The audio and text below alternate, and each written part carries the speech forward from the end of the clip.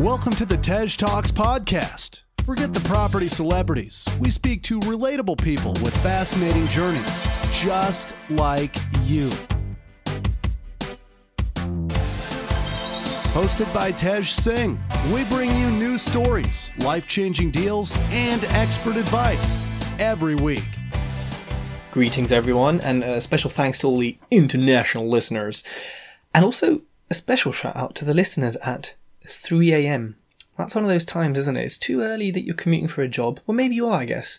But it's also quite late. So I wonder what's happening. Are you working quite late into the night? And then any listeners at 3 a.m., please hit me up. I'd love to know the rationale behind the time. Now, before we get into today's podcast, just remember I still have my podcast guide that is up for sale on my website. Go have a look at it. It's an all-in-one guide. 8 months, 65,000 listeners later, it is all there in one guide to help you set up and launch a podcast. And it's pretty cheap as well. I'd pay for it, and I'm cheap. So on today's show, we have Aaron. Now, Aaron from Calico Properties. This was such an inspiring podcast, and it didn't hit me till the end just how inspiring it was. Aaron is 23 years old. He set up a business that is fully outsourced and brings in 10 grand a month profit in property, and that's finding tenants for HMO landlords. Simple as that. So he tried rent to rent, had a few failed ones, had one which was a brothel with drugs under the floorboards, which you'll find out as you listen to this. And he took a different direction into finding tenants, which actually, from his property management experience that he had, was quite a good decision because he could live the 4-hour work week, probably less than 4 hours, and travel the world if he wanted to. But he's moving into sourcing. Now, once you listen to this podcast, you may want Aaron to find you a tenant for your room if you're struggling. Now, I said to him, look, mate, come on. Got to give the listeners, got to give them something, you know what I mean? Little something, little discount. So, if you mention Tej Talks when you call up, you will get 10% off the price of him finding you a tenant. So, I mean, y'all be getting a good deal. Aaron, welcome to the Tej Talks podcast. Thank you very much, Tej, for having me on.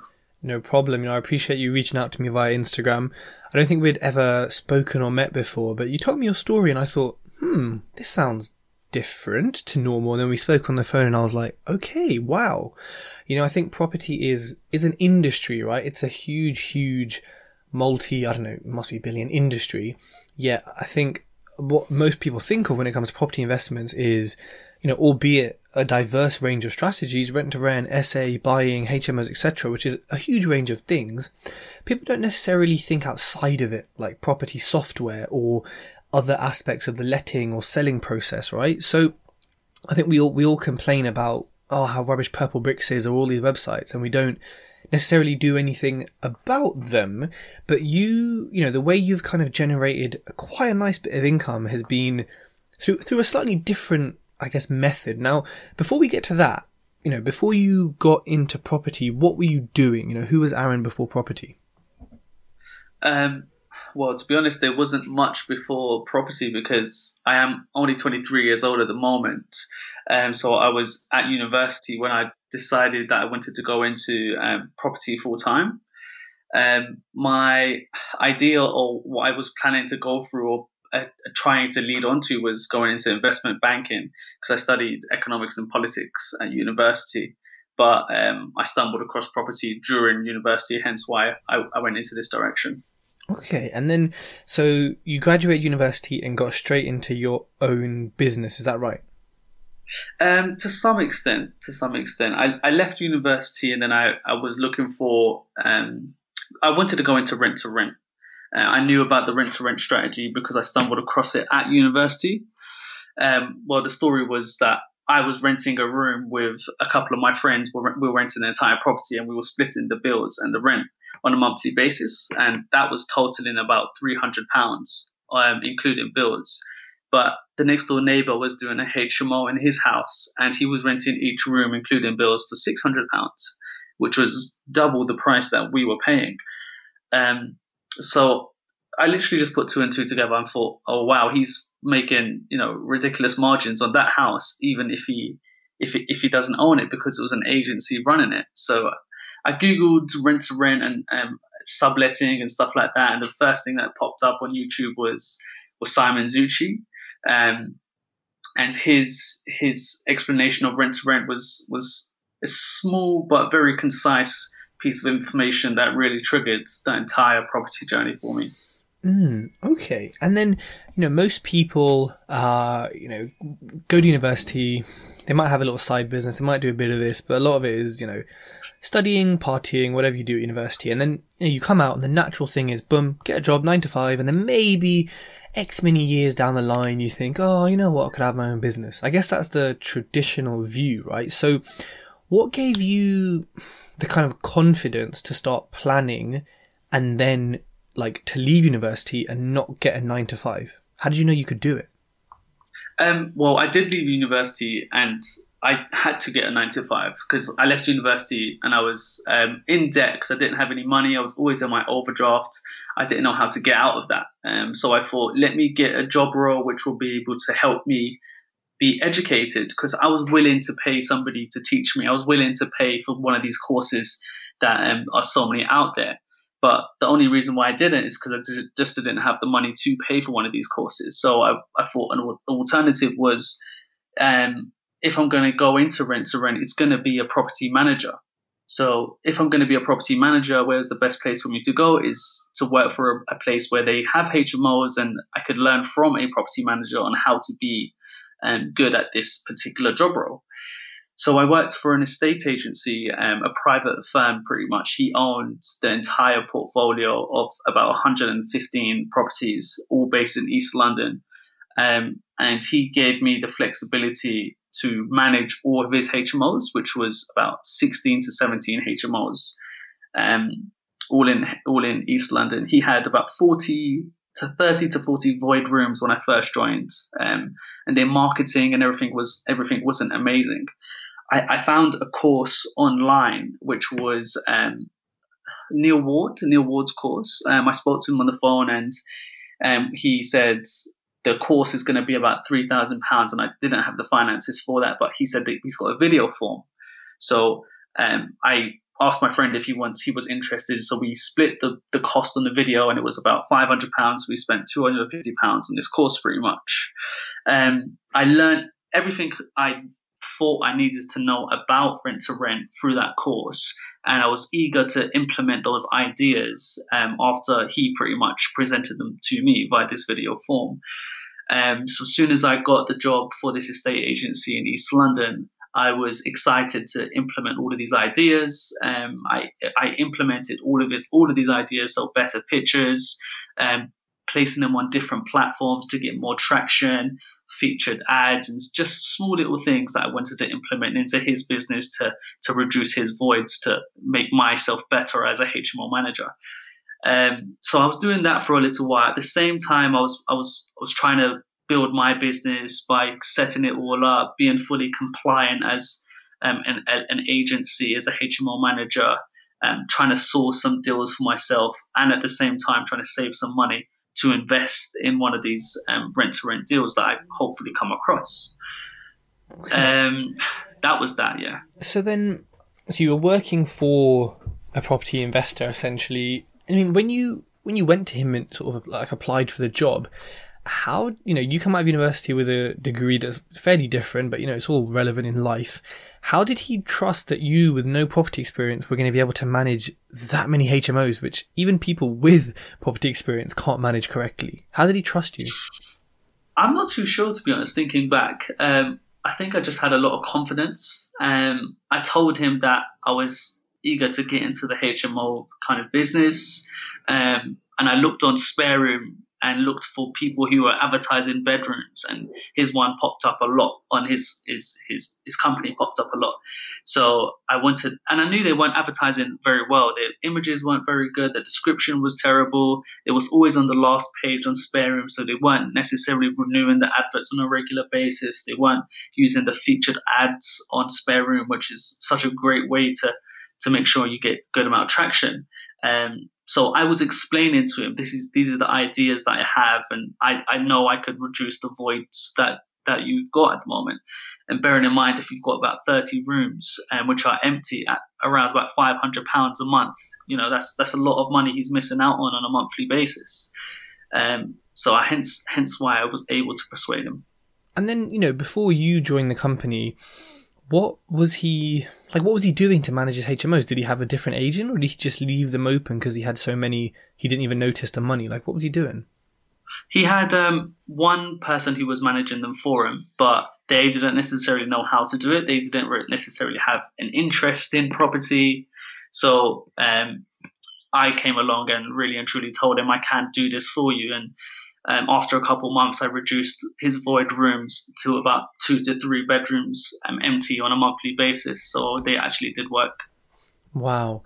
And so, as you were working for him, when it comes to, so I guess this is a topic in itself that we can touch on now. So HMO management. Now, a lot of investors, especially when they're new, will say, HMOs are great, big cash flow, replace your income, can be done quick, can recycle your money sometimes. Now, the management aspect is something that so many people say, oh, I hate it, it's terrible, bad tenants. And then half the people say, I've never had a peep from them.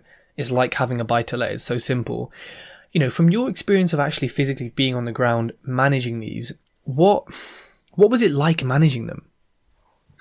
It really and truly depends on your HMO manager as well, because I personally would take very specific people on and in the property.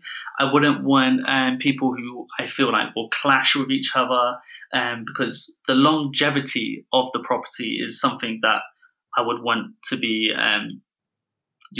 something which is going to be positive for the households, because they're going to move into a property which is going to be a home. So I would make sure I vet every individual very specifically. When I would go do the viewings, I would meet them, speak to them, ask them a few questions, who they are, what their interests are, and then I would always try and bring out the other applicants in the property, so the tenants, so they could meet them, and it would be a social household more than just a room let, just a cash generating property, which a lot of some landlords and some investors just really care about the money. But if you care about the product in terms of the house and the people in the house, then you're looking for a less headache, just a more of a pleasant business. Yeah. And I think, it's that investment at the start, like you said, to meet the people together, to make it social, to make it like there's humans in this space, right? So, as humans are, we don't get along and we do get along. And I think the people who've been on my podcast before with HMOs, the majority of them are kind of companies and people who will like match the people, who will interview them, who'll meet them, who'll do all the things you mentioned. And actually, they're the ones who say actually managing it is quite straightforward. So I think you're spot on with that. And when it comes to conflict resolution or kind of handling problems, now you were handling quite a sizable portfolio, by yourself. So how did you ensure that you were managing them all correctly and responding in a timely manner and getting things fixed when they needed to be? It wasn't too much of an issue, to be honest. We had a small maintenance team as well. So if there were any issues that did arise, I would always have my phone and they would WhatsApp me on the chat and just tell me there's an issue. And I would inform the maintenance team to get that sorted ASAP. So that wouldn't be too much of an issue. And in regards to conflicts with tenants, there wouldn't be too many, because I would be very picky in terms of who I'm looking to put into the property. I would also, one of the main things that I did was implement a referral system. So if they were able to give me a client or somebody who they knew was looking to move into a property, so let's say a friend of theirs want to move into the same house with them, I was happy to give them a reduction of their rent on £5 per week, so around £20 reduction on a monthly basis, which goes a long way for tenants. So that was one of the ways that I was able to reduce all of that. Okay. And then earlier you mentioned something about pictures. Now, if you go on Facebook or Instagram, you see lots of gorgeous pictures. You go on Spare Room, you don't see as many now. So, what are your tips for people when they are taking pictures in terms of what they should do and what they shouldn't do? When I normally took my pictures for the rooms, I would always make sure it'll be in the morning. So the brightness is always a good indicator. I would always have a wide angle lens. So they are quite expensive. So if you don't have a wide angle lens and you're on a budget, a panoramic image will be a good one on your iPhone or something like that. So you get the whole entire gauge of the room. Also, videos. Always make a video of every single room that we have to let. So when somebody's inquired, I could send them a video, reduce the time that we're going to be out on viewings, make sure they know what the situation is. This is the room. Tidy up the room. A lot of people don't even want to tidy up the room and take the pictures, make it look presentable. And if you really can, really and truly just dress the room as much as you can and take as many angles as you possibly can as well. People don't want to tidy up their rooms. That's just, I mean, that's funny. Like, people, you tidy your own bedroom. Would you not tidy up a room for someone else? That is strange. But I guess if you've got a huge portfolio like he did, you haven't probably seen some of these rooms for years. So yeah, you're not going to necessarily consider it. And most letting agents, are they going to care as much as you or the owner? Probably not. So you took these pictures for him, you decreased his void rate, increased the kind of room fill rate. Now, when you take people around the HMOs for viewings, did you always do block viewings or did you prefer to do kind of one-on-ones? It depended, because I would normally just do one-on-ones, or I'll do 15-minute blocks. So I'll do 15 minutes after, then I'll meet the other applicant and then show them around. But sometimes I would do that mainly just to create the urgency. Well, that's just like letting agent tactics. Just to create that urgency and try to get somebody in there as ASAP to reduce the void rates and get the cash flow in. Okay. And then when you achieved all of this for him, was he grateful? Yeah, of course. He's a really nice guy, actually. He's got an amazing story himself. Him and his father own this really big company in East London. They own about 13 hotels as well, hotels in India and Dubai. And he created that pretty much all by himself. And the strategy that he was doing, very similar to rent pretty much, but it was leasing. So they would lease a property from a landlord and then rent it directly to the council. So he would be making margins of about 400 to 500 pounds a month. And he was managing about 800 to 900 properties at his peak. Wow. I mean, even some basic maths there, it says a lot. I mean, what do you do with that many properties? Bloody hell, I'd forget half of them. Okay. So then you worked for him, you really changed things up in that aspect. And then, you still had an itch to have your own business. So you did all this for him whilst you were sort of getting compliant in your own business. And then what happened next? So after I got all compliant, I was ready to get something that I wanted to, or find a rent-to-rent deal. The first rent-to-rent deal that I've always wanted to get, and I felt like I could get, was the property that I was living in university. The property in university was in Colchester, because I went to Essex University, and this house we were paying £1,400 on a monthly basis, and if we did a room let on this house, it would be achieving about £4,000. So after all expenses, after bills, and after everything that we had to pay, it would net around £1,800 to £2,000 on a monthly, which is a ridiculous rent-to-rent figure. In addition to that, your initial costs of getting this property ready, it was fully furnished, the house was in good condition. All I needed to do is get a license. So the total cost I was looking to spend on this house was about £3,000, but the whole entire deal was worth about £24,000 on a yearly basis, which is ridiculous. That was the deal that I was trying to close. I was on my first stages of this is the first deal that I ever had to speak to a landlord. So I was really nervous and everything like that, and it was such a big deal at the end of it. So it was a difficult one for me. I was literally, I would say 80% down the line where I was about to close it. We had a meeting, a Skype meeting actually, because she's based in Australia. I told her this is the situation. I gave her my rent-to-rent pitch, and she had a look at us online. And I had my website up and my Google page, a couple of Google reviews at that point as well. So we looked somewhat official. At the end of it, it all fell through, unfortunately, because I was a previous tenant, and the agency that was running the house told her that I was a tenant previously, so it actually accidentally fell through. But after that, because she realized that I was a previous tenant, and yeah, exactly, unfortunately. But even though I didn't have any experience, she was very close to handing the keys over to me, and I would have treated that property like, amazing, because that would have been my first rent to rent. Yeah, and it's good you've spoken about that, because it shows that the only thing that put her off, what we think put her off, is the fact that you were a previous tenant and she thought maybe you weren't responsible. But your pitch, your website, everything you did worked. So for people who are listening, who are in the same place as Aaron, or kind of a few steps sort of in a different area, direction behind, whatever, and you're thinking, oh, the agent's not going to believe me, the vendor's not going to believe me. I mean, they just believed Aaron and he was about to sign a deal, but it got scuppered by something sort of totally out of his control. And I think that goes to show you that you don't need to be an expert. You don't have to have 20 rent-to-rents to walk in and say, boom, here's my business. You can say confidently and knowledgeably, here is my business. And what's also important is it fell through. And for people listening who are on Facebook and Instagram and see people saying, oh, I just got a rent-to-rent, 1,000 a month, blah, blah, blah, success. Yes, that does happen. And we'll get to Aaron's success as well. But as he just said, he spent time and effort on it and it fell through. So this kind of thing can happen, right, Aaron? And it does happen all the time. So yeah, of course. There was another deal actually that fell through eventually, but I guess we'll go on to that. Sure. So you had this first rent to rent. Annoyingly, that fell through. Were you at the same time trying to secure others, or were you focused on this one?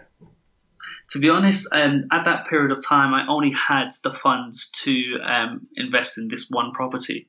So it was a difficult stage because I was looking for a property which was good returns on a monthly basis and a small investment, which is quite difficult to find.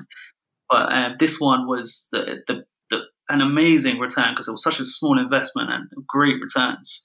I think the ROI was something like 700% on a rent to rent. So that was the deal I would ideally go for. But that was the situation. Okay, so that fell through, and then what happened next? After that fell through, I was still working at the estate agency. I felt like I hit the top, and I felt like I couldn't do anything more at this company, because they were already in a position where they've made and they've already been on their property journey. They were going on to huge other things, and I wasn't at the stage of my life where I wanted to be going to, huge commercials and stuff like that, which would have been interesting and it would have been a great learning curve. But I wanted to go work for another company at this point because I wasn't happy in the environment, because environment is very key to me personally. So I was looking for another estate agency job in the local area, and I stumbled across another company. This company was run by a mum and a son. The son was 1 month younger than me, so he's 23 like myself, and he really and truly built this entire company. And the mum had the foundation of that company, and he built that entire company until about I think they've got 500 units fully managed, and they're an estate agency based in East London. And that really and truly taught me like work ethic, how understanding business on a bigger level, understanding branding and marketing, loads of different things. So working for other people and having a mentor in a way for free while getting paid was a great asset for myself. And in addition to that, in the background, I was trying to do at least 4 hours of work for myself. So my routine at that period of time in my life was about 5 a.m. starts. Waking up at 5, starting work at like 5:30, doing like an hour and a half work, going to the gym, coming back, going to work, coming back, and then doing some more work for my own business. So I did that for about 6 to 7 months, pushing rent-to-rent deals, trying to source rent-to-rent deals and stuff like that. So I think, again, there's an important point there, which is, there's some people who will come out of university or education and go straight into their own business, absolutely smash it. There's others who will do the same, not do so well. There's others who will get a couple of jobs and do it, or others who will work their whole life. But the piece I take from that is that you had a mentor, like you said, you got paid, which at that kind of age where you haven't got any side businesses, you haven't got any property bringing in money, you need something to pay the bills, you need something to pay for your life. So when people listen and they say, oh, you know what, should I just quit this? Should I leave this? Sometimes, as much as I don't like working for someone and you don't either, there are certain periods in your life, especially at the beginning, I guess, when you don't have as much experience, that it is good to work for someone, to take in their knowledge, understand the network, and just be in a position where you've got a brand and you've got like a foundation around you, as opposed to starting from scratch. So anyone listening, just consider your situation first. You don't have to quit something instantly. You don't have to not get another job before you quit. I guess use it to your advantage, like Aaron has here. So you went to this second company, you hustled for quite a few months there, looking for a rent-to-rent deal, and then what happened next? So I was looking for a rent-to-rent deal actually. So as soon as I did join this company, I found another rent-to-rent deal, which was in East London again. This one wasn't as nice as the one in Colchester, unfortunately. It was about, what was the numbers on it? I spent about £4,500 on refurbishing this place, and the returns were about 850 on a monthly basis. So it was around about 50% ROI on a yearly basis. That was a long story as well, actually. A little shameless plug here for my podcast. I've got a podcast where I recorded the entire story of what happened on this journey. But long story short, it fell through as well after I did the refurbishment. So I lost all of that money. So whoa, hold on. We need to talk about this. So firstly, what's the name of your podcast? It's Aaron Singh's podcast. So everyone go listen to Aaron Singh's podcast for the full story, but give us an abridged version of why it fell out, and don't say any more, because I want everyone to go listen to the story on your podcast. Sure. It's difficult. It's a difficult one, how to explain it. The whole plot twist was that the house was a previous brothel, and it was full of drugs underneath the floors and the floorboards. Wow. So the situation, I didn't want to. We found out afterwards, after the refurbishment was pretty much 80% complete, and the money was spent. And then I didn't really want to put tenants in the house where people will be trying to break into the property for ridiculous amounts of drugs in the property. So that's why it fell through. I gave it back to the landlord after, because I didn't want to be involved. And you couldn't sue him for expenses or something at all in the contract? We had a conversation about him refunding some of the costs, and there was just a disagreement. So he refunded us about £1,000. And to be honest, I was at a stage in my life where I didn't want to go through legal procedures. I just wanted to move on and find my next deal. Okay, and that's good. But at the same time, you lost how much? Just so the listeners know. I lost around about 3,000 to 4,000, and that was pretty much all the money I had. Right. So, again, for people listening, rent-to-rent's a great strategy, as are all the strategies. But, in business and in where things where you can't necessarily trust everyone you're working with, you can lose sums of money like this, and bigger sums of money. But I think to lose it at an age where you haven't worked for 10 years and got tons of savings, you've kind of just come out of university, it's painful. And I think if you moved on quickly, got a little bit from the landlord, that's quite good to see that in a mindset, because it means that as things get worse, as they do, the bigger projects you get on, the more you do, you'll be able to deal with them a lot better than other people maybe, perhaps. So you dealt with that loss. And so again, this is the second rent-to-rent that fell through with a monetary loss. At this point, were you thinking, oh, forget rent-to-rent, it doesn't work, or? I was in that mindset. I am in that mindset at the moment, as rent-to-rent is just not my favourable strategy. But at that point, I had that £1,000 and I had around about £500 in my account. So I bought another course. So I bought a deal sourcing course, where I wanted to be able to professionally package deals and sell them on, just to build up my cash flow, because I didn't want to be working for another, 6 to 8 months just to save a bit more cash. So I bought another course at this period of time, and I was trying to source deals all over the United Kingdom and try and package those up and sell them on for a fee. In addition to that, I was also trying to source other deals in London for myself, if I could possibly find a joint venture maybe, or an investor who can invest into this deal with me. or even package it up and sell it onto another rent-to-rent HMO manager. So at this point, this is where the room-let kind of business really and truly came into play, where this landlord, I called him and said to him, I would manage your property. I gave him the whole entire rent-to-rent pitch, and he wasn't necessarily happy. He wanted to live in the property himself. And at the end of the conversation, I said, sure, if you need any assistance to fill the rooms, let me know. So a month later, he called me and said, he wants me to help him find some tenants, and he didn't know how to find tenants. And obviously, I was working in an estate agency, and I knew, and I was a previous HMO manager, so I knew how to find tenants. So all I did was literally go over, take some pictures. He was living in the property, so it was a lodger agreement which we needed to put into place, and he would do the viewings and meet everyone, and I would literally just organize the viewings over the phone and over spare room. So that's when I first made my first deal for a let on a room let basis. I charged him about 2.5 weeks rent, or 2 weeks rent, and I charged a tenant an administration fee. So the deals are averaging around about £500 to £900 per deal on a room let basis.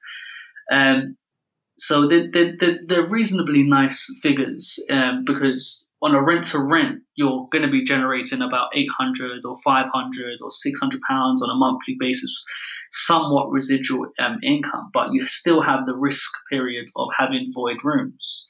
So the main reason why this really and truly appealed to me was there was no risk involved, and I was just going to be working for money, which was not necessarily the best thing to be doing, but it was a lot more money for me to be obtaining, so I could use these funds to reinvest into the business, because I wanted to always reinvest into the business and also find investment opportunities for myself.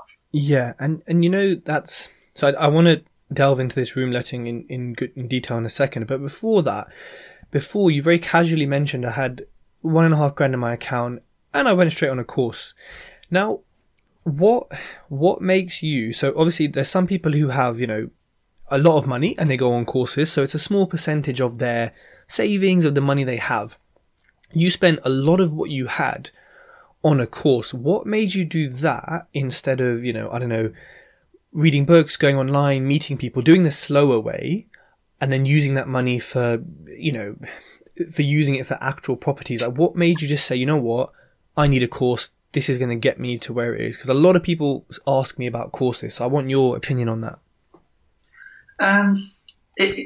To be honest, I'm a person who always tries to educate themselves. So I'm not a big reader, so I'm always listening to Audible. I've listened to loads of property books, loads of business books. I'm continuously listening to podcasts, all property related and business related and social media related. So I'm always educating myself and gaining that free value. And there are some great gems out there, even like with your podcast, and some of them have been like really, really informative. And sometimes I would just take notes and think, okay, I could implement this into my business somehow. But the course was something which would give me a lot of the documents that I felt like I needed. They will give me literally the process of A to Z on how to complete and how to get the funds in. At the moment, well, it's pretty much like a business plan, which they'll be able to give you. And there's videos and the documents and how you find the deals and the pitch in terms of when you're speaking to agents. They'll be able to speed up the process for me. And I knew property was the way for me to achieve what I want to be achieving. That's why I really and truly bought the course. Okay, because it's bold and it is a risk, right? Using, most of your funds on something that, like you said, gives you all that, but also depends on you. People spend money on courses, don't act on it, don't do anything, and then blame the course, right? And just for the listeners, because again, I always get asked which deal packaging course did you go on? I went on to Sarah Poynton's deal packaging course, but it was, to be honest, at that course, well, it was just an online-based course. I was able to source a landlord where he had 6 properties in Middlesbrough, and he found tenants for 3 of them, and then I had 3 of the properties which I was just about to do a rent-to-rent deal on, all 3 of them with one agent. He went to go look at all 3 of properties, and I was pretty much 90% complete, but the landlord said he didn't want to give it to a one-man band, so that fell through eventually as well. Okay, so, that's the name of the course, and everyone listening, other courses are available, but at least people know now where you went. So you mentioned the room letting business before, so rent-to-rent wasn't working for you for various few reasons, and that's not to say it's not going to work for others or that it's a bad strategy. It's a great strategy, but, the strategy has to match what you're doing and you have to enjoy it. Now, so rent-to-rent didn't work, and then you started a room lettings business, which, is what I was touching on right at the beginning. It's something different. So am I right in saying that you essentially do the first half that most letting agents would do? You find a tenant. Yes, it'll be an introduction only service pretty much. So I'll just find them a tenant.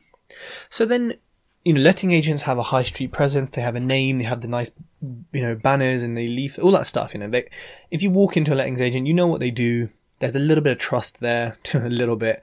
Like, why did these landlords trust you, unestablished as such, over all the letting agents that were in their local area? I guess it comes down to your pitch. I was able to pitch it to them like they really and truly needed my service, which is the truth. A lot of landlords do need letting agent services, because at the end of the day, if you've got a void bedroom and you don't have that extra income coming into your household, you want that money to come into your house. You want that every month, that cash flow. So if somebody comes up to you and says, I could find you that applicant to move into your property, and in addition to that, they're going to be a very compatible person. You're going to feel comfortable. You're going to feel safe. And we're going to do all the administration and all the referencing for you to make sure that they can financially afford this property or this bedroom. So it's about building that trust yourself. In addition to that, I've got a good online presence for my business. So all the social medias, we're very active on our social medias, the LinkedIn, the Facebook, the Instagram, soon to come the YouTube, every small aspect, and the Google reviews and the Trust pilots. So I've been able to maximize our online presence. So if someone does go have a look at my company, they're going to find it with about good reviews consistently throughout. And that's how I was able to build the trust, to be honest. And that's interesting. It's good you said that, because it's very, when you start a business, you've got the two halves. You've got the doing, and you've got the kind of, I guess, documenting or showing. They're both important, but a lot of people argue that just the doing makes money. But through what you've done, which is the showing as well, which is the branding, which is the posting a lot, being active, and especially the reviews, it builds social trust, which then gets customers into your business so you can do the doing and then make money, right? So it's kind of like a circle that chases it. It's like two arrows that are chasing each other, right? And you are balanced and are balancing both, and it's proven itself because people want to work with you and they trust you. And then, so for people who are listening, like, how important has that online branding aspect been for you personally? It is an important factor, but at the beginning it wasn't amazing. So my website wasn't amazing, and the reviews, I only probably had 4 or 5 Google reviews at that period of time. But the main thing was being able to provide that great service. That was the main growth of my business, because I would always give feedback to my landlords and provide great service to my tenants and everything like that. So the referral basis, so I'll get tenants telling their friends, we've got this guy, Aaron from Calico Properties. He does this estate agency. If you're looking for a bedroom, go to him. Or my landlords would always ask to tell their friends that I've got somebody here who could help you find your room. So the referral part of the business was something which really helped me grow it, because I've still got the same landlords that I started out with calling me and saying, can you rent this room out? It's just about to come empty. Wow. And so you said before you were exchanging time for money, you were working in the business. Now, how long have you had the room lettings agency? I started the entire business it's all been under one brand, Calico Properties, and that's started in right at the beginning of 2018, so January pretty much 2018. Okay, so it's been about a year and a half-ish since you started. What does the business look like now today? And we're in May 2019. At the moment, we've got about 100 plus bedrooms that we're looking to let. We're averaging about 18 to 23 roomlets a month. And I've systemized the entire business well enough with my VAs to run my social medias. We're increasing on our content. Obviously, if you watch a lot of Gary Vee and Rob Moore, they always speaking about content and creating content. So we're trying to put as much value out there for a lot of people. We are moving into deal sourcing very, very soon. So at the moment, I'm strategizing a very large marketing plan, which I'm planning to deploy very soon. And I'm just trying to grow a very small, efficient team. Okay. And how much is the business making a month? Because you told me this on Instagram, and I was very impressed. So average at the moment, we're making about 10,000 a month, and that's been for the past at least 5 months, 6 months. Okay, and is that profit or turnover? That's pretty much net profit. So my overheads are very minimal. Yeah, and so you said you managed to outsource it with VAs, and that's good you said that, because I had someone on my podcast a few weeks ago talking about what we can outsource to VAs, of which it's so many different things. But your business is finding people for rooms, meeting them, speaking to them, showing them around. So how do you get around the physical aspects of what your job is? So I've been able to systemize the entire business to just an online basis business. So we would do all of the marketing platform, all of the marketing that I would implement, and then loads of landlords will pretty much call us or call the office and say, well, we received this piece of information, and can you help me rent the room? So what we would normally do is we'll go over and take some pictures, but I've outsourced that to a company called Baddy. Baddy is a roomlet company based in Barcelona, and they recently got a huge injection or a huge amount of funds to really and truly grow their business. So at the moment, for the past couple of months, they've been providing free services where they will be able to take pictures for you guys of your properties, very professional pictures. So I would set up, my VA will email them and say, can you take a picture, go over to this property at this period of time and take some images for us. So they will take all the images for us, and we'll advertise it on multiple platforms. The platforms that we will advertise it on will be Ideal Flatmate, Spare Room, Facebook, and Baddy. Those 4 main platforms are the ways that we get the most amount of tractions for them.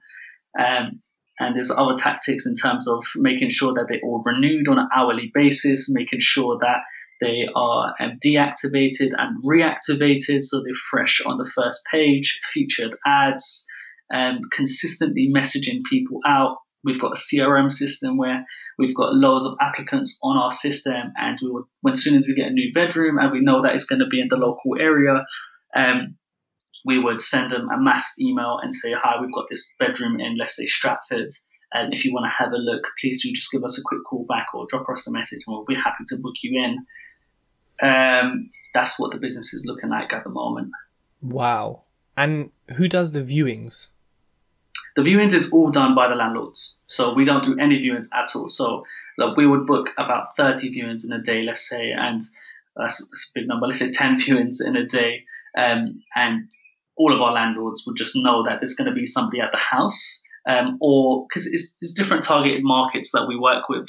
We work with loads of rent-to-rent agents because sometimes they struggle with renting their rooms. We work with a lot of HMO investors, lodgers, so landlords who are just looking to find an extra person in their property, and they're the main targets. Interesting. And then, so if I'm a landlord, if I'm an investor listening to this and I'm struggling with HMO rooms, and I actually know someone who is in Birmingham, so I'll introduce you both, and I said, all right, find me one tenant, how much would it cost me? It depends, because now there's a new rules and regulation coming in. So we wouldn't be able to charge. There's a letting agent fee ban, so you wouldn't be able to charge the tenant any funds for the administration costs. So that's why we're moving into the deal sourcing side of the business, because the margins will be crippled, unfortunately. So averaging at the moment 500 to 900 pounds a deal, but that will be reduced down to about 300 to 700 pounds per deal. So it will cost a landlord 3.5 weeks worth of their rent, and we'll be able to do everything for them, find them a tenant, referencing, and literally A to Z for them, beside the viewings. Wow. Okay. So not too, I guess comparable to what letting agents would charge, but I think most letting agents don't have a clue about HMOs, whereas you have that experience. So it makes all the difference. Okay.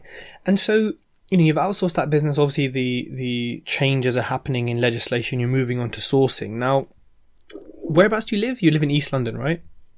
Yes, East London. So when it comes to sourcing, obviously London is not that good for buying to rent, or buy to let, because of the yields. There's still lots of opportunity here for various things. So what are you going to be sourcing and where? So, to be honest, I've been looking into. I understand that London isn't the best of place to be finding great deals, so I'm planning to relocate to another city. So I'm going to move out from. I live with my parents at the moment, so I'm going to move out from my parents' house to another city. I've been looking at a couple of cities that I'm thinking are great investment opportunities. So the main things I will be looking at is the room-let demand, because I want to be able to make sure that my landlords have good exit strategies. So if we can't possibly sell the property, we could possibly do a HMO where the yield is going to be a good number for them. We're going to be looking for is BMVs, so below market value properties, through several different marketing strategies, direct to landlords and agents, through social media marketing and direct landlord and online advertising and public advertising, letters, everything like that. Okay, awesome. And then, so just to quickly go back a step, so with the obviously legislation changes coming in affecting your business, how does that make you feel that what you've spent time working on and building is potentially going to change and maybe not be as profitable? Do you, is it annoying and you're kind of thinking, oh, what a waste of time, or do you have a different mindset to it? I always knew that it was going to happen.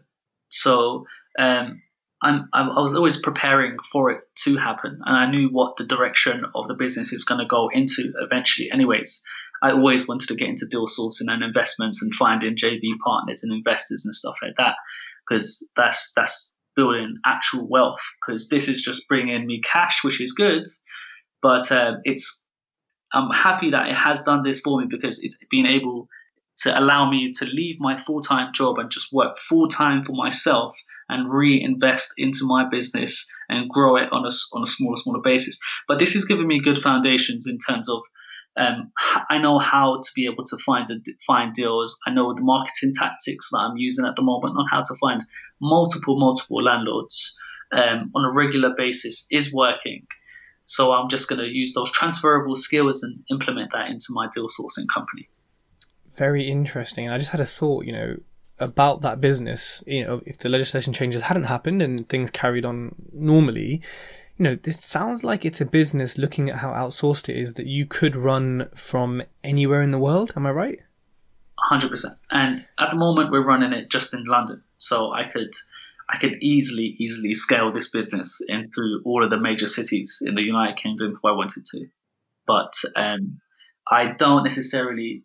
It's a good product. It's a good business, but the market does play its toll on it. So there's always good times and bad times. So right this second, like this time in May, it's not the best of months to be renting rooms because it's relatively slow.